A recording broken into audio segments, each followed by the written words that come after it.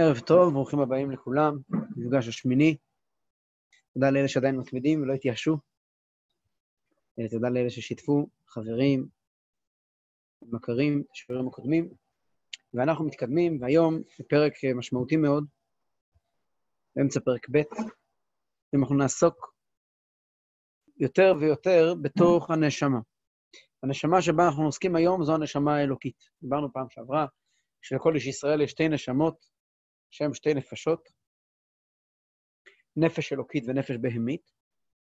והיום נתחיל קצת לדבר על הנפש האלוקית. אז כבר למדנו במפגש קודם, שהנפש השנית בישראל היא חלק אלוקה ממעל ממש, שהיא חלק חיבור עם הקדוש ברוך הוא, חיבור אמיתי עם הקדוש ברוך הוא. דיברנו על זה שהנשמה מגיעה מחוכמה עילה. דיברנו מה זה חוכמה, אני מזכיר בקצרה את מה שדיברנו במפגש קודם, זה מאוד חשוב כדי להבין מה אנחנו הולכים לדבר היום. חוכמה זה הדבר בעצמו. כמו אם ניקח מין עיגול כזה, ויש לו כל מיני, יש לו מרחב של העיגול. נקודת האמצע היא החוכמה. ככה זה בנפש האדם, כאשר הפעולה שאתם רואים אותה כאן, היא החלק המעשי שלנו, הכי רחוק מאיתנו. עשיתי משהו, הבאתי למישהו פרח, זה לא אומר כלום עליי. מעל זה יש לנו את הרגש, זה כבר באמת ביטוי שלי, הבאתי פרח, סימן שאני אוהב. מאחורי האהבה שלי מסתתרת, אמורה להסתתר, שכל, תפיסת עולם, איך אני תופס את המציאות, איך אני מסתכל עליה. ומעל זה יש אותי בעצמי. הגרעין עצמו נקרא חוכמה. ודיברנו על זה שבין תהליך ההולדה מתחיל מהחוכמה.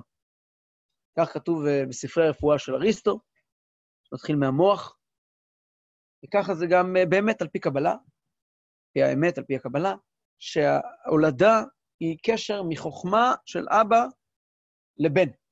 זאת אומרת, אנחנו ניכנס יותר בדיוק בהמשך השיעור ונראה לאיזה חלק בבן. כי אבא נותן לבן אותו בעצמו. אני אומר דווקא אבא ולא אמא, גם האמא נותנת לבן המון, בלי סוף. אבל האמא נותנת לבן זהות. האמא נותנת לבן מבנה. האמא נותנת לבן תוכן. האבא לא נותן תוכן, הוא נותן מהות. הוא נותן רק חומר מופשט שמבטא אותו בעצמו. נדבר על זה עוד בהמשך קצת יותר במילים יותר פשוטות. עם ישראל נקראים בנים למקום, מכיוון שעם ישראל, השורש של היהודי, הנשמה, מגיע מחוכמה עילאה, מאותו חלק הכי עמוק באלוקות שיכול להיות. מנקודת ההתחלה, אפשר להגיד נקודת ההתחלה האלוקות, מנקודה הכי עליונה שקיימת באלוקות, משם מגיע הנשמה. מהחוכמה של האלוקות, משם מגיע הנשמה. זאת אומרת, בנשמה שלנו יש לנו קשר, לא קשר. בתוך הנשמה שלנו מתחבא הקדוש ברוך הוא בעצמו. תוך כל אחד מאיתנו. יש כתוב בגמרא, לעולם ירא אדם כאילו קדוש שרוי בתוך מאיו.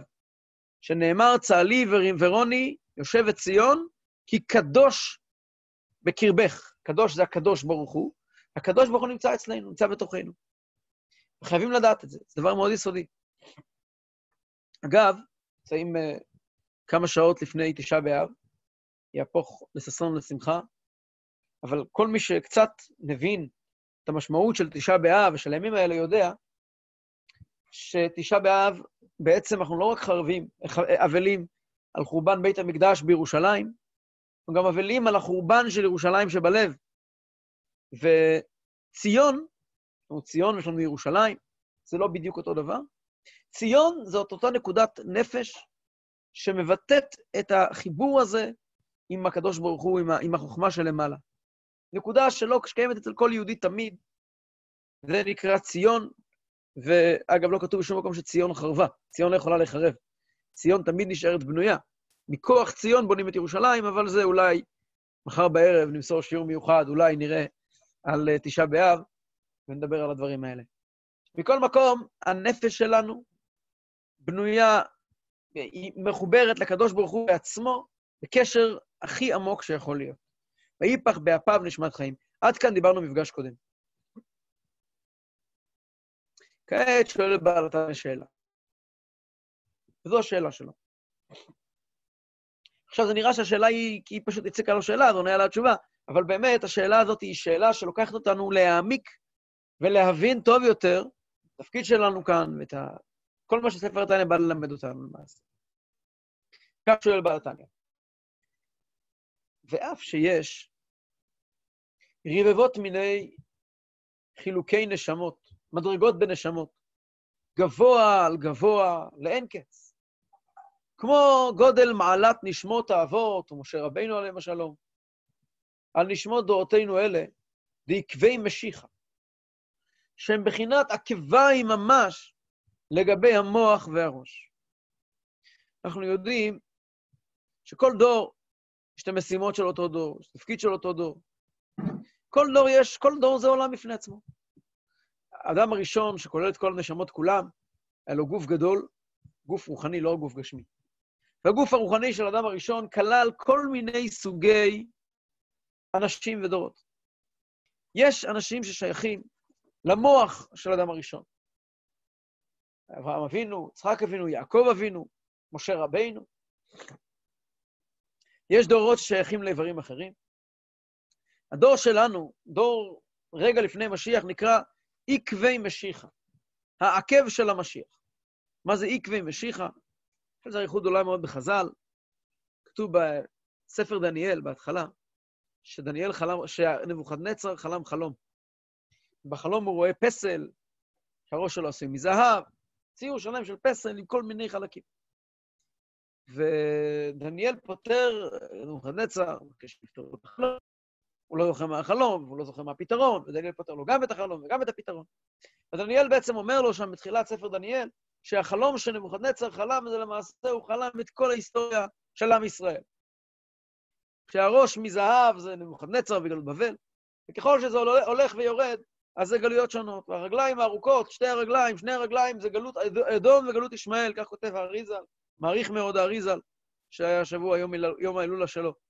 יש לנו גלות אדום וגלות ישמעאל, אנחנו נמצאים בשניהם ככה, בין אדום זה ארצות הברית, וישמעאל זה הנסיכויות, אני לא יודע מה ישמעאל, אנחנו איפשהו באמצע שם, יהודים נמצאים בצוות, בין יהודים, בין אדום לבין ישמעאל. והאריזל מאוד מעריך בהסבר של החלום הזה, הוא מסביר שכל דור צריך לתקן רגל, חלק אחר של הגוף של אדם הראשון. והדור שלנו הוא דור שקשור עם הרגליים של האדם הראשון, אנחנו נקראים עקבתא דמשיחא, העקבים של המשיח. מה זה העקבים? העקבים שאחרונים לפני משיח.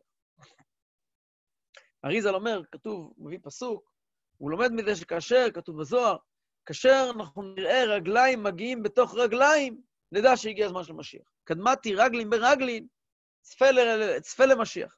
אנחנו נראה את הרגליים ככה, את הסוף סוף, אז זה משיח. מה זה רגליים? רגליים זה אנשים שאין להם מוח, ואין להם לב. רגל זה אפילו יד.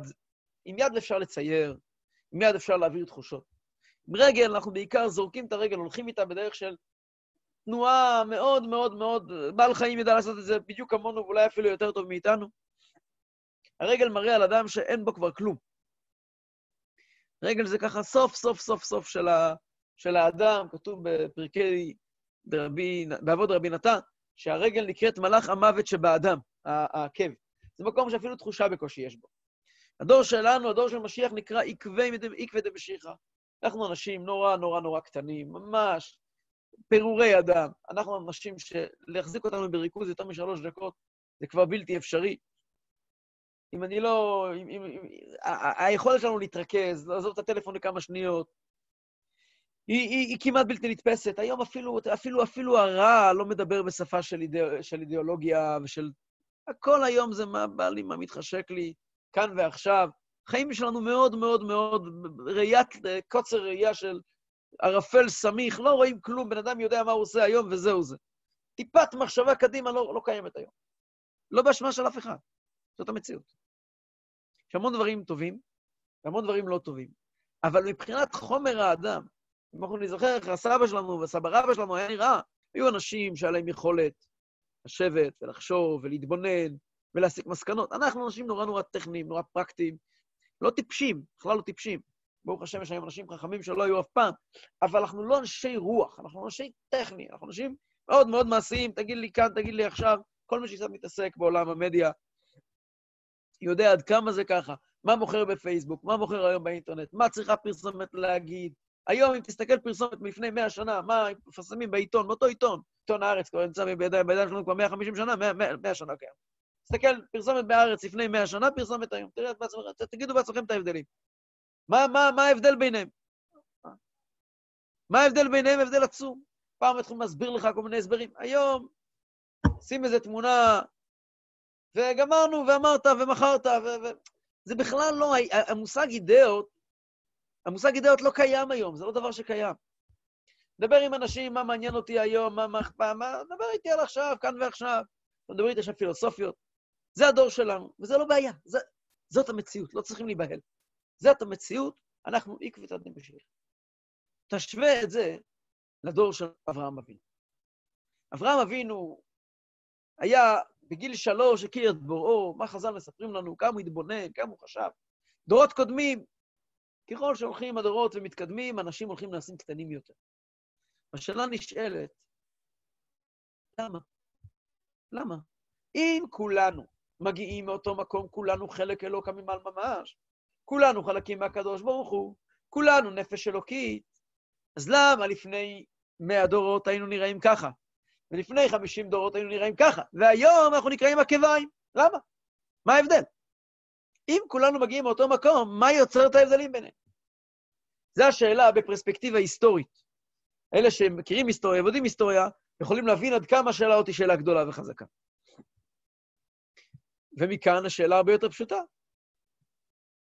והנה השאלה, וכן בכל דור ודור. לא צריכים ללכת להצפין עד לדורות קודמים. כל דור ודור. כל דור ודור. יש ראשי אלפי ישראל, שנשמותיהם הם בחינת ראש ומוח, לגבי נשמות ההמון ועמי הארץ. לא צריכים ללכת רחוק. כולנו שונים. כל אדם שונה מהשני. כל אחד מאיתנו, יש דברים אחרים שמדברים אליו, דברים אחרים שהוא מוצא בהם עניין. אנחנו מדברים פה על נפש אלוקית, לא נפש בהמית. יש בן אדם שמתחבר יותר לרעיונות וללימוד, ויש בן אדם יותר מעשי, ויש אנשים באמת מרוממים. יש אנשים, בודדים אמנם, בודדים, נער יספרם, מעט מאוד, אבל יש אנשים מאוד מאוד מרוממים, שחיים איתנו, שהיו איתנו, שנמצאים איתנו, בדור האחרון. השאלה נשאלת, איך יכול להיות? 2 תינוקות נולדו באותו יום. אחד, אני לא מדבר כעת, שימו לב, אנחנו לא מזכירים את הנפש הבהמית היום, זה לא נושא, רק על הנפש האלוקית. אחד, אתה רואה בן אדם, שממעלליו התנכר נער, מאז שהוא ילד אתה רואה שהוא משהו מיוחד. הוא גדל מיוחד, הוא מת מיוחד. ואתה רואה פה בן אדם גדול. לעומתו אתה רואה בן אדם נורא טכני, נורא מעשי. אני לא אומר מי יותר טוב. שניהם טובים, כולם טובים. אבל יש ביניהם הבדל. הוא ראש, הוא רגל, זאת עובדה. מאיפה העובדה הזאת הגיעה? אם כולם מגיעים מאותו מקום, למה זה יותר גדול וזה יותר קטן? כפי שאמרתי מקודם, השאלה הזאת היא לא סתם שאלה, היא שאלה שהולכת להוביל אותנו את כל הפרקים הבאים, בעומק גדול להבין בעצם מה התפקיד שלנו כאן. והנה פרט שלישי באותה שאלה. לא רק בפרספקטיבה היסטורית, ולא רק בפרספקטיבה בין אישית בדור שלנו, אלא גם אני בעצמי. בתוך הנשמה שלי עצמה,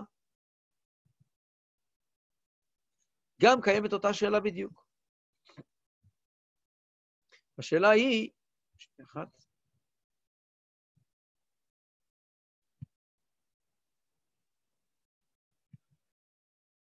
וכן נפשות לגבי נפשות. כי כל נפש כלולה מנפש רוח ונשמה. נכון, יש לנו נשמה, אמרנו מקודם נשמה. אבל כל נשמה, יש בה כל מיני חלקים כתוב בקבלה. הנשמה שלי עצמה, יש חלק שנקרא נפש, יש חלק שנקרא רוח, יש חלק שנקרא נשמה. עוד רגע אנחנו גם נגיד בדרך אגב מה ההבדלים ביניהם. זה לא כל כך רלוונטי, הוא לא נכנס לזה כאן. אבל אני כן אגיד עוד מעט בהמשך השיעור מה ההבדלים בין נפש רוח ונשמה. אבל בנשמה שלנו עצמה יש כל מיני חלקים, כל מיני רבדים וממדים. ושוב נשאלת השאלה, אם הנשמה היא חלק אלוקה ממעל ממש, חלק מהקדוש ברוך הוא, מאיפה הגיעו כל הרבדים והממדים האלה בנשמה? לסיכום השאלה, אם אנחנו כולנו חלק אלוקה ממעל ממש, מה יוצר את ההבדלים בינינו? בינינו לבין הדורות הקודמים, בינינו לבין עצמנו, וביני לבין עצמי, בתוך הנשמה שלי עצמה, כל החלקים שלה. סליחה, מקווה שיש לכם מסכות.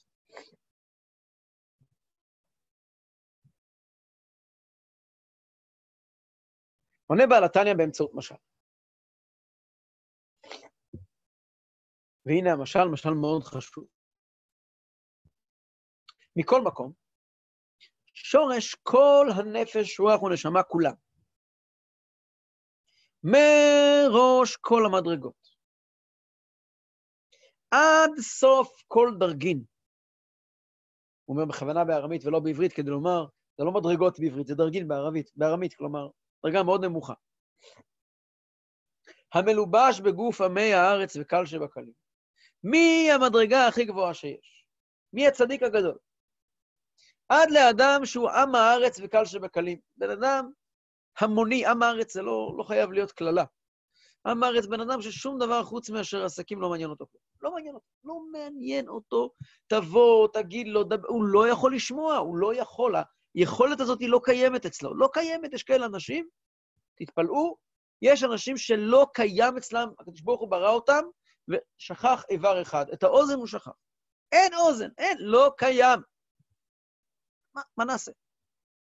לא מסוגל לשמוע דבר תורה, הוא לא באשמתו, באמת שלא באשמתו, זאת מציאות, ככה הוא נולד. הנשמה הגבוהה ביותר, והנשמה של האדם הנמוך ביותר, לכאורה, שניהם גם יחד.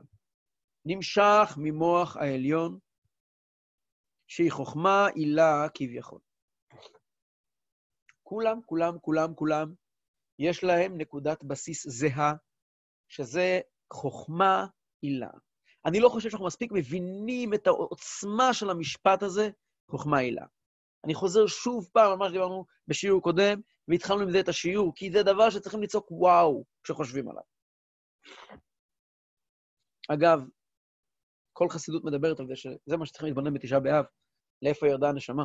זה הפירוש של גלות השכינה, שנשמה שלנו ירדה בתוך הגוף שלנו, בתוך החיים שלנו כאן.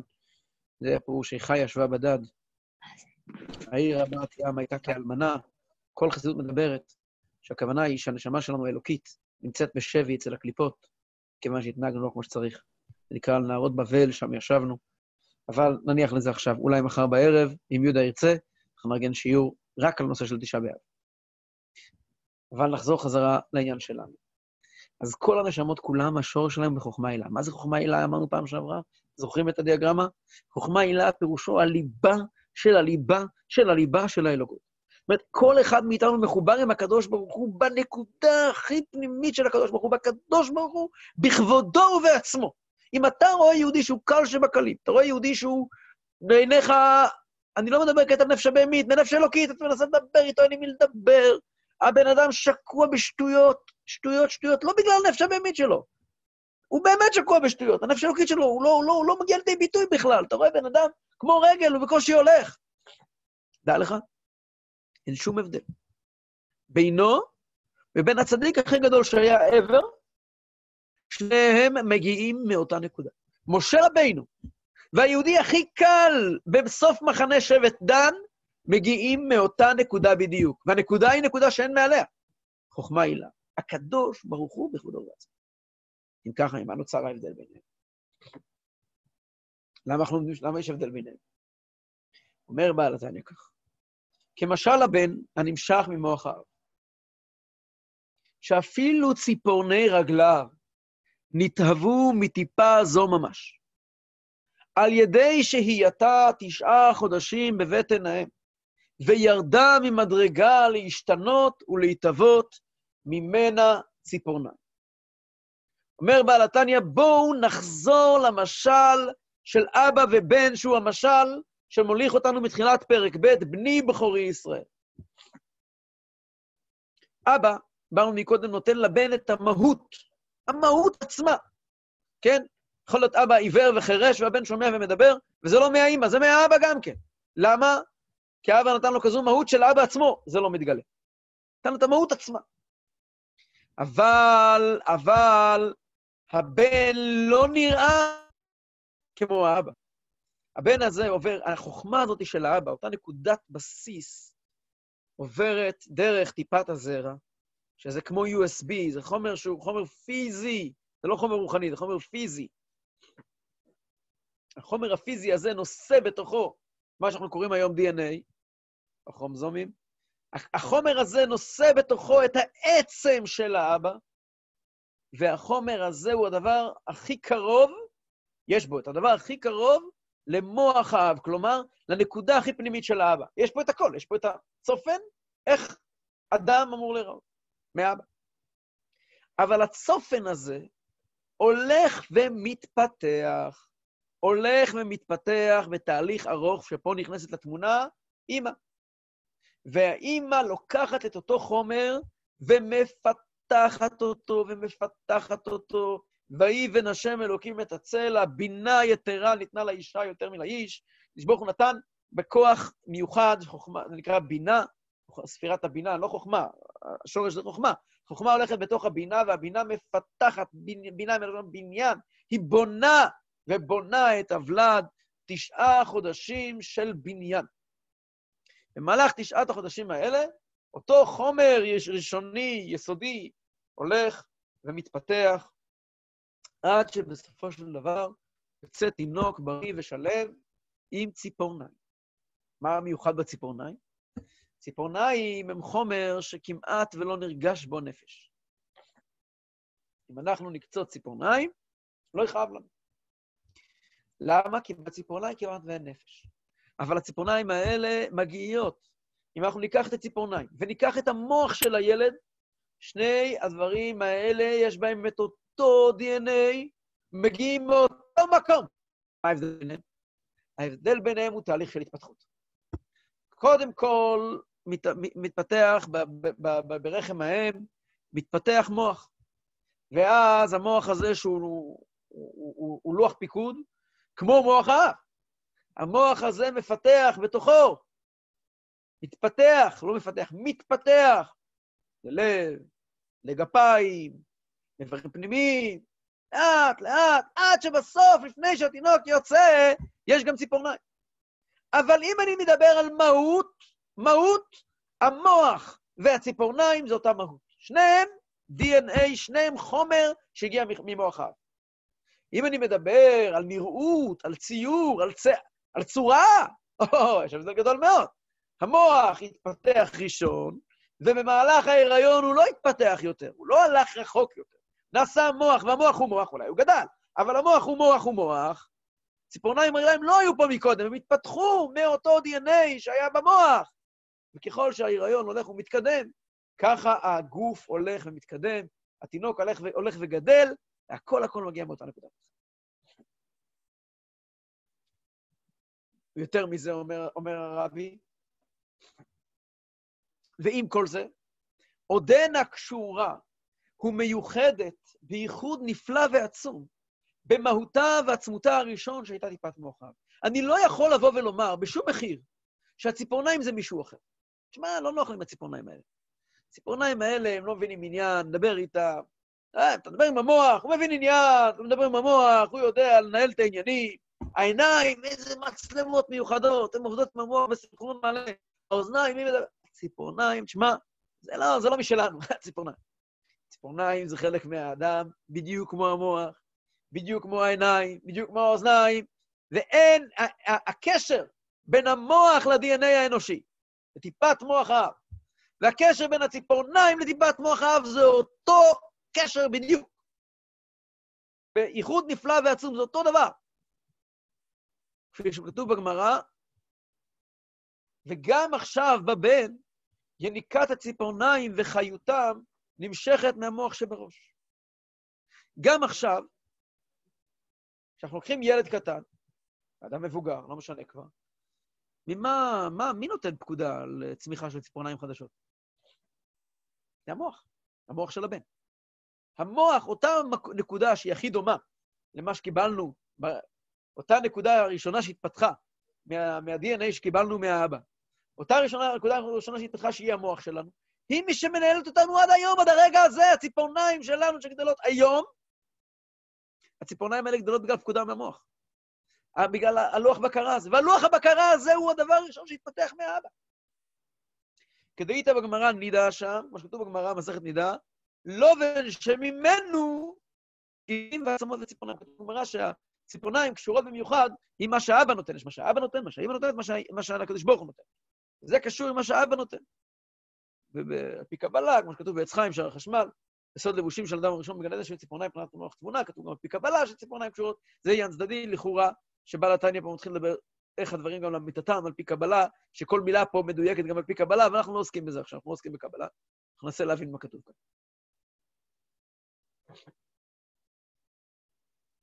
רגע, כבר נחזור לטבלאות האלה. זה היה משל, נמשל, ככה ממש, כביכול, חיים.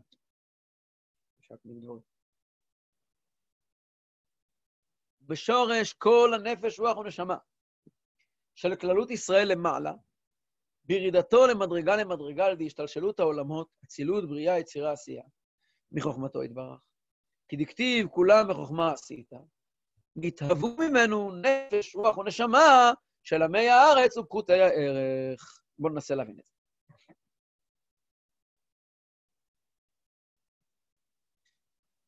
כפי שאתם רואים כאן במודל, אנחנו ננסה קצת להבין על אנחנו מדברים. אנחנו יודעים שיש בעולם, הקדוש ברוך הוא ברא 3 חלקים, את העולם ב3 רבדים. במעשה בראשית נאמר 3 לשונות בבריאה. יש את המילה בריאה, בראשית ברא אלוקים, יש לשון של יצירה, וייצר השם אלוקים, ויש לשון של עשייה, ויעש השם אלוקים. וידוע בקבלה, הרמב"ן מעריך בזה מאוד, שהעולם נברא ב4 רבדים, בריאה, יצירה ועשייה, וכל ספרות הקבלה מלאה מזה, ישנם בעצם 3 עולמות, עולם הבריאה, עולם היצירה, עולם העשייה, רמוזים בפסוק, כל הנברא בשמי ולכבודי, ברטיב, יצרתיו, אף עשיתי. כל העולמות כולם נמצאים בעצם, מחלקים ל3, בריאה, יצירה ועשייה. מעל כל אלה יש את הקדוש ברוך הוא, והדרך שבה הוא בורא את העולם, שלזה קוראים עולם האצילות, שזה הקדוש ברוך הוא בעצם. זה במילים מאוד מאוד כלליות, אני אנסה לקרב את זה לשכל ולדעת. בקיצור, כי זה לא ממש הנושא כאן, אבל חשוב להבין את זה, כי זה יעזור לנו. אתן דוגמה קטנה לדבר הזה. דיברנו מקודם, תחילת השיעור, דיברנו על המדרג שהאדם בנוי ממנו, דיברנו על אדם שנותן פרח. איך ראובן קונה פרח לשרה, אשתו. יש להם הולדת, מזל טוב. אז הוא הולך, מביא פרח. הבאת הפרח עם היד, פרח, הנה פרח, להביא את הפרח עם היד, זה מעשה טכני. מעשה טכני. המעשה הטכני הזה, הוא עולם שלם, גם בחיים שלנו. יש עולם שלם, עולם טכני. כל מה שאנחנו מכירים, הוא נורא טכני. אנחנו עושים פעולות, מורידים את הזבל, זה התפקיד שלי בבית פשוט. מקלחים את הילדים, זה הכל טכני. אחרי זה יש לנו, מאחורי הטכני הזה, אנחנו לא אנשים טכניים, אנחנו לא רובוטים. רובוטים הם טכניים. מה אין לרובוט? לרובוט אין לו עולם פנימי, נכון? יש לנו אבל גם, מעבר לזה שאנחנו אנשים טכניים שעושים דברים כל היום, אנחנו גם אנשים בעלי שאר רוח, יש לנו רגשות, אנחנו אוהבים, אנחנו פוחדים, אנחנו כועסים, אנחנו שמחים, אנחנו עצובים, יש לנו אישיות, אנחנו לא רק להוריד את הפח, זרוק והשתמש וזרוק. מאחורי החלק שלנו, הרגשות שלנו, גם מהות השכל שלנו, תפיסת העולם, מה אני מאמין שלי, איך אני תופס את המציאות, איך אני תופס את החיים.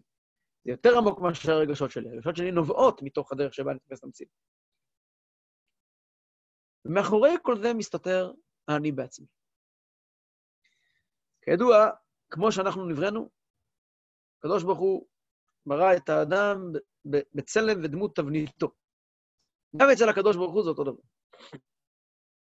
וגם כשהוא ברא את העולם, הוא ברא את זה באותה צורה, כביכול. העולם הזה שלנו, העולם המעשי שאנחנו מכירים, הוא עולם מאוד טכני. בעולם הזה מה שמדבר זה פעולות, טכני, מה קורה. פה בעולם הזה, כמה שרגשות זה דבר נורא חשוב, מבקשים בפרויקטור הקורונה, לא צריכים את החמלה שלו, אפילו לא את תפיסת העולם שלו, רוצים שהוא יזיז כאן משהו. כן? אנחנו מחפשים שדברים יזוזו. פה נבחרים ראשי ממשלה על בסיס ביטחון. כן? תנו להם ביטחון. מה זה ביטחון? להרוג אנשים. טכני, הכל טכני. כמובן, יש מאחור רגש, יש מאחור פילוסופיה, ודאי. אבל מה אנחנו בעולם הזה? מה הדבר הכי נוכח כאן? מה מוכר פה בצורה הכי גלויה? זה מה שנקרא עולם העשייה. דברים צריכים להיעשות. עזוב אותי מפנטזיות. אנשים שהם פנטזיונרים, הם לא אנשים מכאן, הם מסתובבים כאן, הם לא אנשים מכאן. יש לנו עולם יותר עליון, שנקרא עולם היצירה, שם נמצאים המלאכים שנקראים רוחות, עושה מלאכיו רוחות, משרתיו אש לוהט. זה עולם של, נקרא לזה עולם של רגש. אולי קצת נדמה את זה אצלנו, תחשבו, עולם של מוזיקה. עולם שכל כולו צבעים וריחות ומנגינות. זאת אומרת, לעולם, אני מאוד מפשט את זה, אני קצת אפילו משקר באיזשהו מקום. זה לא הסבר כפי שהוא למיטתו, אנחנו לא עוסקים כעת בשיעור חסידות עמוק, ה'תניא, אבל מה שנגוע לנו להבין. עולם של צורות, לא של מעשים, אלא של צורות, יצירה. שם זה רגש. למעלה מזה, יש את עולם הבריאה, שזה באמת, מה שנקרא מקום, שם נמצאים המלאכים, הגבוהים יותר, נקראים שרפים. שם זה באמת מקום של מה שנקרא, שם יושבים, אולי ניתן לזה איזשהו משל, תראו לעצמכם איזה בניין של המשטרה. משטרה, לא משטרה, בניין של ממשל. למטה, מסתובבים שוטרים. הם צריכים לשמור על סדר, הם כאילו פקודות, צריכים לשמור על סדר. הם לא יודעים חוכמות, צריכים לחסום את הכביש, צריכים לפתוח את הכביש, הם לא יודעים מה עכשיו, אין להם מושג בהנדסת כבישים, אין להם שמץ של הבנה באיך עירייה צריכה לתפקד, איך עיר צריך לתפקד, איך מדינה צריכה לתפקד, הם יודעים, התפקיד שלי, הלו, אתה עם הזה, תעצור, הם טכני. מאחוריהם, הם מקבלים פקודות. מאחוריהם יושב מישהו שמבין את הצורך של הציבור. יושב, הוא צריך לאזן כל מיני ערכים, מה עושים פה, מה עושים שם, צריכים פה. הנה עכשיו, מנסים עכשיו לשתף את כולנו, לתת לנו להבין, תשמעו, סגר זה לפתוח בעיה אחת, לסגור בעיה אחרת. יש פה עולם של ערכים, של רעיונות, יש פה רגשות שנמצאים בתוך הסיפור הזה. מעל זה, קומה מעל זה, יושב מישהו נורא חכם, והוא, יש לו תפיסת עולם. לא רק טכנית, איך אני מסדר את תפיסת העולם מול השטח. לא רק בן אדם שיודע להבין מה נכון לעשות עכשיו, מה נכון להגיד לעשות עכשיו, אלא גם בן אדם שמוביל אג'נדה. הוא, למשל, האג'נדה שלו הוא קפיטליסט גדול מאוד. הוא טוען, עקרונית, הוא מאמין בזה, שצריכים לתת את כל הכוח לאנשים. כי ככה הדברים מתנהלים בצורה יותר נכונה, אבל זה לא רק שהוא בשטח, הוא עושה כעת בפילוסופיה של הדברים. זה נקרא על דרך עולם הבריאה. זה ממש משל מאוד מאוד גשמי, זה ממש רחוק מכפי שהדברים הם. יש גם אנשים. יש אנשים שהחלק הדומיננטי אצלם זה הנפש שלהם. אלו אנשים טכניים. אתם רואים בן אדם טכני, אדם טכני. הוא יודע, תן לו מסמר, תן לו פטיש, זה השפה שהוא מבין. תן לי מסמר, תן לי... אנשים טובים מאוד מאוד מאוד מאוד, מגיעים אליך הביתה, בוא, מכל הלב וזה, דופקים לך שם בשולחן, זה מסמר, מבריאים סקנת הכביש. אנשים נורא נורא טובים, טכניים. דבר איתם על רגע שהם מתחילים להתבייש, הם לא יודעים להביע אהבה, במילים. הם לא יודעים שירה, פואטיקה, זה לא בשבילם. הם תן להם מסמר פטיש, הם אנשים מקסימים, נשמות טובות, אבל הם אנשים שכל מה שהם יודעים זה, תשב איתה בשיחת עומק 10 דקות, הנושא הכי גבוה שיכולים להגיע אליו זה משחק הכדורגל האחר. זה מה שהם יכולים להגיע. זה נקרא אנשים ששייכים בעיקר לעולם העשייה. יש אנשים שלהם יש בעיקר, הם מיוחדים ברגש. אלו אנשים שהנשמה שלהם בעיקר נקראת רוח, כן? שהם מגיעים מעולם היצירה. יש אנשים שהם פילוסופים, משהו לא רגיל, הם מגיעים מעולם הבריאה. דיברנו מקודם שיש לכל אדם 3 חלקים בנשמה, נפש, רוח ונשמה, אלו 3 החלקים האלה. כאשר אנחנו עושים דברים טכניים, יש אנשים שהם הגיעו למקומות אדירים במקום הטכני. עושים בוקר עד הערב מצוות. בן אדם רץ מהבוקר עד הערב, מהזקנה הזאת, לחולי קורונה, הוא להוא שבבידוד, לעזור לו, לעזור שמה, מרים טלפון, מהבוקר עד הערב, בן אדם עסוק ולעשות טוב ליהודים. אבל מה העולם שלו? זה אצלו בהתגלות הנפש. יש יהודי שאתה רק מתקרב 9 באב ויורד לו דמעות מהעיניים. מגיע ראש שנה, יורד לו דמעות מהעיניים. הוא התהילים, הוא יושב לידו, הוא אומר, התהילים, הוא שומע, הוא ככה, הוא צריך סיפורים ככה טובים. תן, כבוד הרב, תן לי איזה סיפור טוב ככה על השואה, על זה, על המלחמה, על שבת. בן אדם של רגשות, של סנטימנטים, זה רוח. יש בן אדם שתן לי ללמוד חסידות, להתעמק, ללמוד אף גמרא, להתעמק, זה נשמה. יש 3 החלקים בנפש, וכולנו יש את 3. שאלה מה יותר דומיננטי? ממה נובע שאלה מה יותר דומיננטי? אז כמו המשל שאמרנו מקודם מטיפת מוח האב, שיורדת בתוך ההיריון של 9 חודשים. במהלך ההיריון, כל איבר מתפתח בשלב שלו. אז כל הנשמות כולם שנמצאים בעולם הזה, נקודת ההתחלה שלהם זה אצילות. מה זה אצילות? אצילות זה החוכמה הילה. היא נמצאת באצילות. מהאצילות, כל הנשמות כולם יורדים דרגה אחר דרגה שמגיעים לעולם שלנו. בדרך, כל נשמה ונשמה מתעכבת בנקודה אחרת במהלך ההשתלשלות. השתלשלות פירושו הדרך שהנשמות יורדות. יש נשמה שעיקר האפיון שלה, הבית ספר שבו היא למדה זה בעולם הבריאה. נשמה כזאת תהיה למטה, תהיה פילוסוף גדול. יש נשמה שבעיקר האפיון שלה בעולם היצירה. יש כאלה נשמות שבעיקר בעולם העשייה. כתוב אגב בחסידות בפירוש, שהדורות שלנו הם נקראות, הנשמות בדור שלנו נקראות נפש דנפש דמלכות דעשייה. בעברית הכי פשוטה, התחנה האחרונה בהשתלשלות. המקום הכי נמוך שקיים, משם מגיעים הנשמות בדור שלנו. שומות מאוד מאוד מאוד מאוד נמוכות. אז הגרעין הוא אותו גרעין. הנשמה היא אותה נשמה. אבל ככל שהולך הזמן ומתקדם בתהליך ההשתלשלות של הנשמה, למטה, במהלך שהנשמה יורדת מעולם העליון לעולם הזה, כל נשמה מקבלת אופי משלה. בדיוק כמו טיפת האבא, שהיא הולכת ובמהלך ההיריון היא הולכת ומתעצבת ומקבלת איזשהו אופי עצמאי, ככה הנשמה הקדושה, כשהיא יורדת מלמעלה למטה, היא הולכת ומקבלת אופי עצמאי. שימו לב,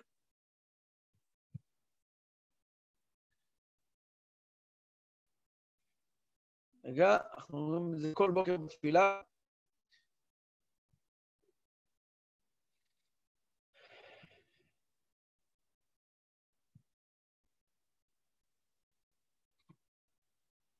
אלוקיי, נשמה שנתת בי טהוריי. מה זה טהוריי? עכשיו אנחנו יכולים להבין מה זה טהוריי.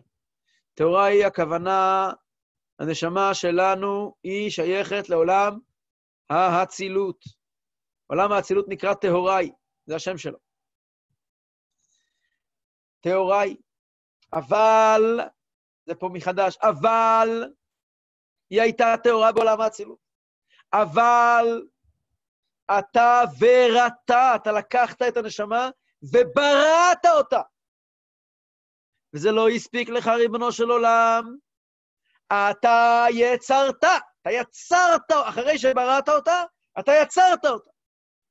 וזה לא הספיק לך, ריבונו של עולם, ואתה נפחת בי.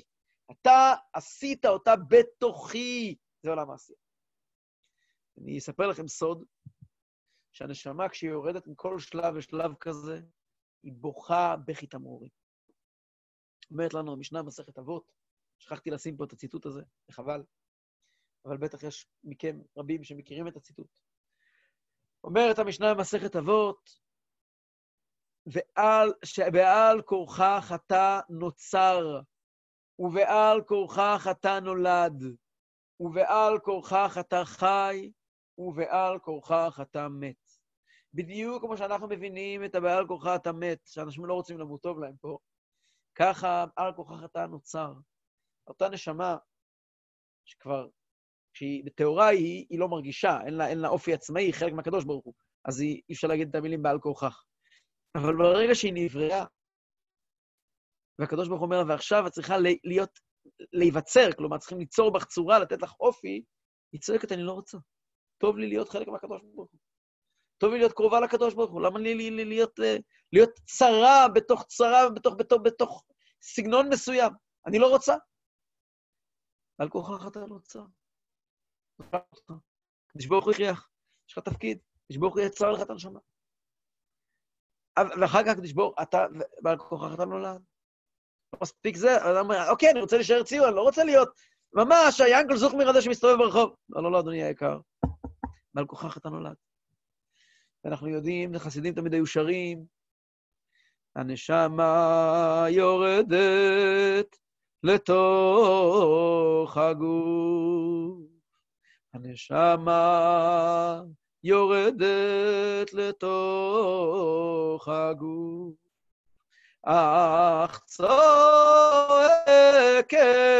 וי וי, אך צועקת וי וי וי.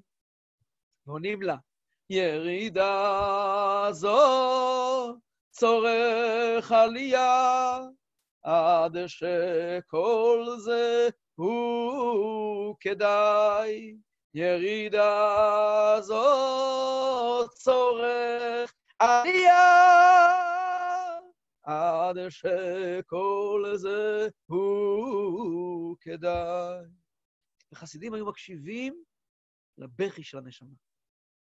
הנשמה רוצה להישאר טהורה. אבל הקדוש ברוך הוא אומר לה, גברת, you don't have choice, אין לי choice, אין לך שום ברירה. את מוכרחת לרדת לגוף, לעולם הזה. נעסק בזה הרבה מאוד בפרקים הבאים. זה התפקיד שלך. וכשהנשמה כבר פה למטה, הסיבה שאני כל כך שונה מאדם אחר, כי במהלך העיצוב שלנו, בתנור, ברחם ההם, so called, בעיבור הזה, עיבור הנשמות בעולמות העליוניים, שם כל אחד קיבל את האופי שלו. יש אדם שנמשך יותר לדף גמרא, יש אדם שנמשך יותר למעשה טוב, יש אדם שנמשך יותר לתפילה, הכל תלוי באיזה נקודה בעולמות הוא נאפה יותר. עכשיו שימו לב דבר מעניין. כמו שראינו קודם, כמו שדיברנו מקודם, במשל, אמרנו שהכל מחובר. הנשמה, החלק הכי עליון בגוף, המוח, והחלק הכי תחתון, הציפורן שברגל מחוברות. בואו נראה איך זה בדיוק בנמשל. ככה ממש כביכול בשורש כל הנפש רוח נשמה של כללות ישראל למעלה, בירידתו ממדרגה למדרגה על ידי השתלשלות העולמות. אצילות, בריאה, יצירה, עשייה מחוכמתו יתברך, הכל מתחיל מחוכמתו, הכל מתחיל אותה נקודת בסיס של חוכמה עילה, כדכתיב, כולם מחוכמה עשית, שאפילו עשית, אפילו עולם העשייה התחתון, גם הוא מגיע מהחוכמה העליונה. נתהוו ממנו נפש, רוח ונשמה של עמי הארץ ופחותי הערך, ועם כל זה, עודנה קשורות ומיוחדות בייחוד נפלא ועצום, במהותן ועצמותן הראשון, שהוא המשכת חוכמה עילה. כולנו, כל יהודי בכל מקום, יודע או לא יודע, מבין או לא מבין, מרגיש או לא מרגיש, מחובר בייחוד נפלא ועצום, עם הקדוש ברוך הוא בכבודו ובעצמו. למה? כמו במשל. כי יניקת וחיות נפש, רוח ונשמה של עמי הארץ, ומנפש, רוח ונשמה של הצדיקים והחכמים, ראשי בני ישראל שבדורם. המושג ראש מקבל משמעות אחרת. מה הכוונה? זה מסוג הדברים שאי אפשר להסביר אותם בלי סיפור. אז כמובן, ראש בני ישראל, ראשי תיבות רבי, אני אספר סיפור, עם הסיפור נוכל להבין על מה אנחנו מדברים. אז חבר'ה כאן מהשכונה, אז אלה שמתפללים בבית הכנסת שלנו, מכירים את הסיפור. לא רק מכירים אותו ברמה הכי קרובה. מכירים אותו ממש, מה שנקרא, בדידיה ועובדה, מכירות ראשונה. אבל יש פה כאלה גם כן שהם עדיין לא גרים בשכונה. הקדוש ברוך הוא יעזור, יחזרו בתשובה, לגור בשכונה שלנו. יהודה יעשה להם מקום בבית הכנסת. אז הם לא מכירים את הסיפור, אז אנחנו נספר את הסיפור שקרה כאן בשכונה. סיפור אחד מתוך אלפים, אבל הנה הסיפור. היה אצלנו בבית הכנסת מתפלל בשם דוד. דוד, שוב פעם אני מעיד עליי, יש פה בקבוצה כעת, נמצאים פה כמה שהכירו אותו. הסיפור שלו כך. לפני 70 שנה, בעליית עזרא ונחמיה, כשעלו יהודי בבל לארץ ישראל, הגיע לכאן לשכונה שלנו, יהודי מעיראק. היהודי הזה הגיע לכאן, איש סוחר טקסטיל, מוכשר מאוד, מוצלח מאוד, עם הרבה קשרים, לא היה להם הרבה ברירה, והם עלו לארץ כידוע.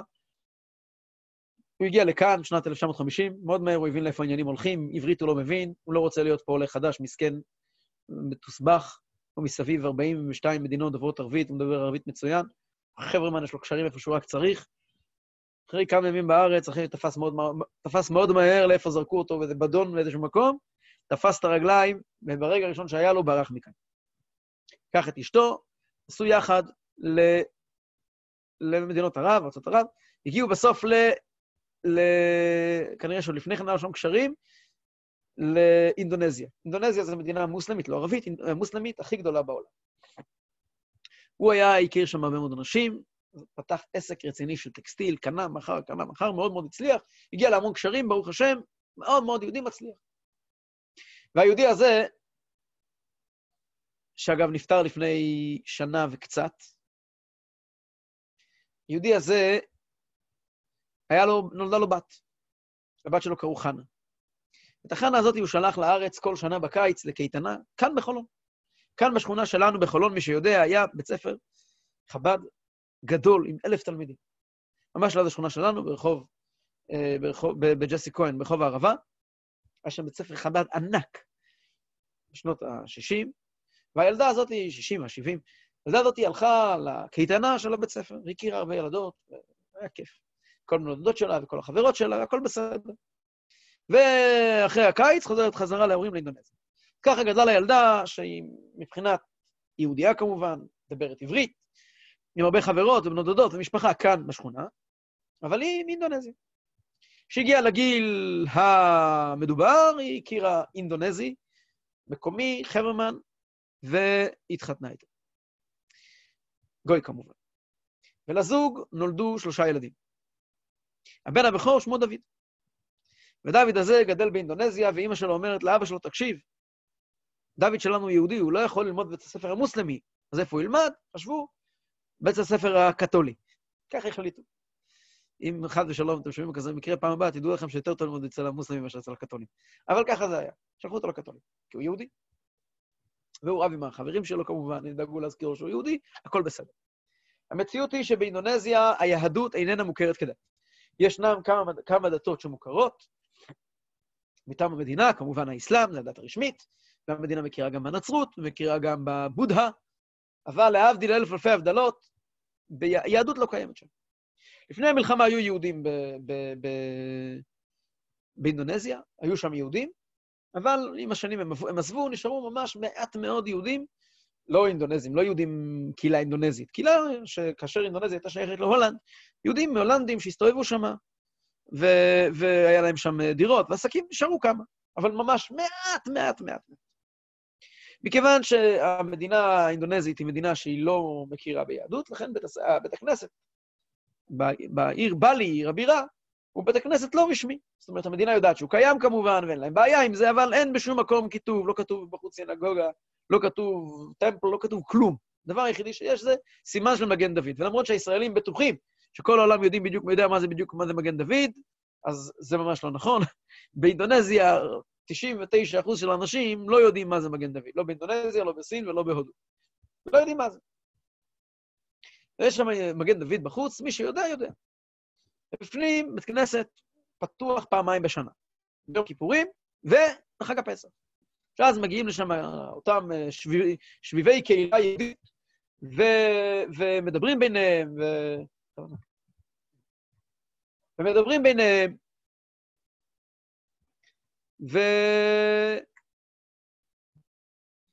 וככה הם מקיימים חיים יהודיים בסיסיים מאוד מאוד מאוד.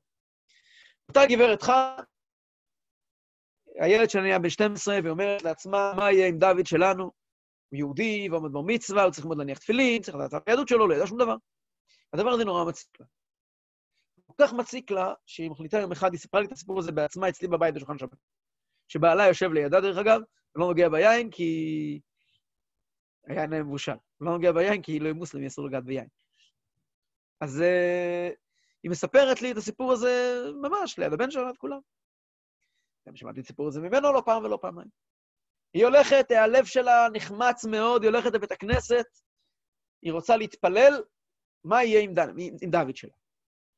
היא מגיעה לבית הכנסת, פותחת אותו, היא בערך 20% מהקהילה, היא פותחת את בית הכנסת, מתחילה לסדר את השולחנות, את הספסלים, ובאחד הספסלים היא רואה תמונה של הרב. איך הגיעה תמונה של הרב לבית הכנסת בבלי? יש כמה הסברים, לא לשם כך התכנסת. היא מסתכלת על התמונה והיא אומרת, אני יודעת מי זה, זה הרבי. היא הייתה רבי קייטנת חב"ד בחולון לפני הרבה מאוד שנים. היא מרימה את התמונה, מסתכלת על הרבי ואומרת לו, רבי, כמה שאני יודעת, אתה יהודי שאחראי על כל היהודים. אז רציתי לספר לך שכאן באינדונזיה שכחת יהודי אחד. יש לי בבית יהודי קטן, דוד שמו, ויש לו בר מצווה, והוא לבד. הוא לגמרי לא יודע מה זה להיות יהודי. וככה היא מדברת על התמונה ואומרת, התפקיד שלך בתור מי שאחראי על כל היהודים, פספסת. ותאמינו לי או לא, אני לא מאמין שאני מספר כזה סיפור, אבל אלו הדברים, תוך כדי שהיא מסתכלת על התמונה, דפיקות על הדלת. באותם רגעים דפיקות על הדלת, היא פותחת את הדלת, בפתח ניצב חסיד, עם בגדים של חסיד, עם זקן. היא פותחת את הדלת ואומרת לו, איך הגעת לכאן? אז הוא אומר לה, לא יודע, אנחנו צריכים לדבר. נכנס פנימה, יושבים, מדבר, אומרת לו, תספר, מה קרה פה? אומר לה, אני לא יודע, מה קרה? מה הסיפור? בקיצור, אז היא אומרת לו, מי שלח אותך לכאן? אז הוא טבעי, אומר לה, הרבי מלובביץ' שלח אותי לכאן. מה הסיפור? יהודי הזה קוראים דוד סקודר. מי שהכיר את משפחת צח וסקודר, שנהרגו בתאונה, שנהרגו בפיגוע בירושלים, בקפה רימון, נדמה לי, הפיגוע הנורא, הם בני דודים שלו. צח וסקודר זה סקודר בשמה. עכשיו, הוא מהמקור, הם הולנדים הרי, וגם המדינה הזאת בעצם היא שייכת להולנד, הייתה שייכת להולנד, שמדברים שם הולנדית. בכל אופן, אז הוא אומר שהוא איש עסקים, כבר הרבה מאוד שנים הוא איש עסקים. והוא אמר פעם לרבי, חסיד חב"ד, שהוא רוצה להיות שליח של הרבי. אז הרבי אמר לו, ברור, כל מקום שאתה מגיע, תחפש יהודים.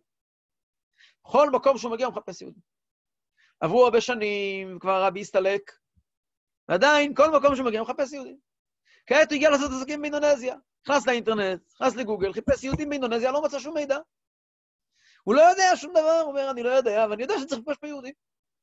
אני הולך ברחוב, פתאום אני רואה את מגן דוד, במקרה אני עובר כאן.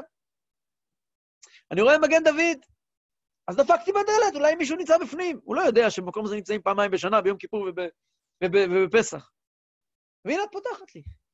ואומרת לו, כן, אתה באת לקחת את דוד שלי. חבר'ה, דוד הזה נלקח על ידי דוד סקודר, למד בישיבה במנצ'סטר, גדל אצל דוד סקודר בבית, למד בישיבה של מנצ'סטר 3 שנים, למד בישיבה בכפר חב"ד 3 שנים, ואת הסיפור הזה שאני מספר לכם עכשיו, אני סיפרתי תחת החופה שלו לפני 2 הסיפור הזה מסביר לנו מה המשמעות של ראש בני ישראל. ראש בני ישראל זה לא עניין של יהודי תלמיד חכם גדול. מן הסתם, ראש בני ישראל גם יהודי תלמיד חכם גדול. זה לא רק יהודי שדבק בקדוש ברוך הוא בצורה מיוחדת. מן הסתם הוא דבק בקדוש ברוך הוא בצורה מיוחדת.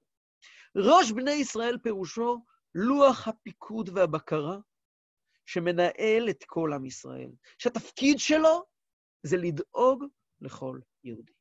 משה רבינו, משה היה רואה, מה זה משה רבינו? מי שהלך ודאג, הלך לדאוג לכבשה האחרונה שבורחת מן העדר, כמו שחז"ל אומרים לנו, שהלך לדאוג ליהודי הכי רחוק, זה משה רבינו. אומר לנו אדמו"ר הזקן, אתה יודע למה הקל שבקלים, למה הציפורן לרגע לא תיפרד מהמוח? כי לבן יש מוח. ולמוח של הבן קוראים ראש בני ישראל, והוא לא ייתן לציפורן להיפרד ממנו. הרב לא ייתן ליהודי להיפרד מהקדוש ברוך הוא. הרב יעשה הכל כדי שאף יהודי לא ייפרד מהקדוש ברוך הוא, ובמילא יהודי והקדוש ברוך הוא זה דבר אחד. אנחנו נרחיב בזה הרבה מאוד במפגש הבא. אבל אני רוצה לחתום את הדברים עם רעיון עצום בנושא הזה, שקשור לתשעה באב, שלמדתי אצל המהר"ל. מקווה מאוד שבעזרת השם עד מחר בלילה נזכה לגאולה אמיתית, וכל הסיפור הזה של תשעה באב יהיה שייך להיסטוריה, יהפך לששון ולשמחה, אבל אם חס וחלילה, חס ושלום, אנחנו נשב מחר על הארץ, חלילה וחס, אנחנו נלמד כולנו את מסכת גיטין, את הסוגיה בגמרא שמספרת על חורבן בית המקדש על קמצא וארקמצא. ובין הדברים נאמר שם כך. מספרת שם בגמרא שרבן יוחנן בן זכאי, נשיא ישראל, הרבה של אותו הדור, התנגד נחרצות למרד הגדול, וניסה למנוע אותו בכל דרך. וכשהוא לא הצליח והבין שהפור נפל, ריגן לעצמו בדרך של עורמה, פגישה עם אספסיאנוס הכובש. והגמרא מספרת על המפגש ביניהם, סיפור ארוך. בסופו של דבר הוא הצליח להרשים את אספסיאנוס, הפרטים כעת לא נוגעים. אספסיאנוס אומר לו, מה אתה רוצה? מה הדבר שאותו אתה רוצה שאני אתן לך? אומר לו רבן יוחנן בן זכאי, אני מבקש 3 דברים. אני רוצה דבר ראשון, תן לי יבנה וחכמיה. בעיר יבנה יש חכמים, יש כמה חכמים מכאן, שלח אותם ליבנה, שלא ייפגעו, שלא תיפול שערה מעשרות ראשם, שם יקימו את הסנהדרין, אל תיגע בהם. תן לי יבנה וחכמיה. דבר שני הוא מבקש ממנו, ושושילתא דרבן גמליאל. תשמור לי בבקשה על רבן גמליאל, והמשפחה שלו, משפחת בית דוד, שהנשיאות תמשיך, הרי רבן יוחנן בן זכאי בעצם הוא שומר לנשיאות, כי בזמן של מלחמה כזאת החביאו את בית דוד, החביאו את שושלת רבן גמליאל, כדי שלא ייפגעו מהכובש, ולכן רבן יוחנן בן זכאי הוא נשיא, אבל הוא אומר, זה רק פיקדון, אני אעזור כאן, זה יחזור למשפחת רבן גמליאל. אז תשמור לי עליהם. דבר אחרון, ואסוותא דרבי צדוק. יש פה יהודי בירושלים, צדיק גדול, רבי צדוק, מתפלל כל היום, הוא חולה מאוד, מרוב שהוא רעב וצמא, וכל כך הרבה שנים הוא מתענה, תדאג שיהיה לו רופאים שיטפלו. שואל המהר"ל, מה המשמעות של 3 הבקשות שביקש רבן יוחנן בן זכאי? אומר המהר"ל, רבן יוחנן בן זכאי גנב לאספסיאנוס את כל החורבן. הוא ראה מולו כובש, ענק, אדיר, עם קסקסים, משריון קסקסים, צבא אדיר מאחוריו. רבן יוחנן בן זכאי יותר חכם ממנו. אתה חושב שאתה תחריב אותנו? אתה אפילו לא תשים לב, אני גונב לך את כל עם ישראל החוצה. בלי שתשים. ורבן יוחנן בן זכאי בעצם מעמיד 3 יסודות לעם ישראל, לעם הנצח. רבן יוחנן אומר לעצמו באותם רגעים, בית המקדש הולך להיחרב. זה לא יקרה היום, זה לא יקרה עוד יומיים, זה יקרה אבל. זה יקרה. כשבית המקדש יחרב, מה יחזיק את עם ישראל? מה ישמור על יהודי? רבן יוחנן בן זכאי הרי רבה, מה ישמור על היהודי באינדונזיה? מה ישמור על יהודי באיטליה, בספרד? מה ישמור עליו? אין בית מקדש. ודבר ראשון, תן לי יבנה וחכמיה, תשאיר את התורה. יהודי ילמד תורה, איפה שהוא יהיה בעולם הוא יתחבר עם הקדוש ברוך הוא, יתחבר עם עם ישראל. יהודי פותח רמב"ם, היום לומדים ברמב"ם, סוף הלכות תשובה, יהודי יושב לומד את זה בהודו, בבנקוק, בוול סטריט, בתימן, בכל פינה בעולם, יהודי לומד את אותה תורה, את אותם הלכות, יהודי מתחבר עם אותו הקדוש ברוך הוא דרך התורה, התורה תשמור על עם ישראל, שעם ישראל לא ייפרד, כל מי שתלוי, כל מי שקשור בתורה, לא יעזוב את עם ישראל אף פעם. אוקיי? אז לכל לומדי התורה דאגנו. אבל רבן יוחנן בן זכאי הוא הרי רבה, הוא דואג לכל יהודי. מה יהיה עם מי שלא ידע ללמוד? מה יהיה עם מי שאף פעם לא פתח ספר יהודי? אומר רבן יוחנן בן זכאי, אסוותא דרבי צדוק. רבי צדוק זה כוח התפילה. תן ליהודי את היכולת להתפלל. בוא נשמור על יהודי מתפלל. בן אדם שמעולם לא פתח ספר, אישה יהודייה שקיבלה חינוך לא כשר, אני לא יודע מה, ניתן באיזשהו מקום מצוקה, תופס ספר תהילים בצד, אפילו בלי ספר תהילים, עוצם את העיניים, אומרת, ריבונו של עולם, תקשיב לי. היא יודעת שיש לה כתובת. היא יודעת שהקדוש ברוך הוא מקשיב אליה. היא יודעת שהקדוש ברוך הוא שומע אותה. יהודי יודע שהקדוש ברוך הוא שומע תפילת כל פה. אז גם אם הוא לא יודע ללמוד, וגם אם הוא לא מבין את השפה של היהודים, וגם אם הוא לא יודע לשמור את התרבות ואוצרות הרוח ויבנה וחכמיה, אבל הוא יודע להתפלל, הוא יודע לבקש, הוא יודע מה הכתובת. אז הוא יהודי. הוא יהודי, והיהודים האלה עם התפילות שלהם ישרדו את כל הגלות כולה ויזכו לגאולה. אבל מה יהיה עם אותו יהודי נבח, שלא ידע ללמוד תורה וגם לא ידע להתפלל? הגלות תהיה כל כך קשה שיהודים כבר יהיו יהודים שלא ידעו איך להתפלל. רבן יוחנן בן זכאי מבין מה המשמעות של תשעה באב. הוא מבין שעומדים להגיע יהודים כאלה שלא ידעו בקושי שם יהודי. לא רק שהם לא ידעו מה זה תרבות יהודית, לא רק שהם לא ידעו מה זה תורה יהודית, הם גם לא ידעו מה זה תפילה. הם גם לא ידעו שיש להם אבא שבשמיים, שמקשיב להם, ששומע להם. הם לא ידעו כלום, כלום, כלום. מי ידאג ליהודים האלה? אומר רבן יוחנן בן זכאי, תן לי שהוא שילתא דרבן גמליאל, תן לי רבה. שיהיה רבה, הרבה ידאג לכל יהודי. הרבה לא ינוח ולא ישקוט, עד שהוא ידאג שבכל פינה בעולם, בכל מקום שיש יהודי, יבואו אליו, יתפסו אותו באוזן ויגידו לו, לא יעזור לך, אתה יהודי, אתה שייך לקדוש ברוך הוא. והדבר הזה זה מה שהציל את עם ישראל, ומציל את עם ישראל, שכולנו מוכנים כבר לגאולה, והקדוש ברוך הוא יעזור. עוד הרבה לפני מחר בלילה, נזכה כולנו לגאולה האמיתית והשלמה. שיעור יתקיים לעילוי נשמת שושנה בת רבי מאיר, שהיום היה סיום השבעה שלה, ולרפואה שלמה של משה בן מולוק. בשורות טובות.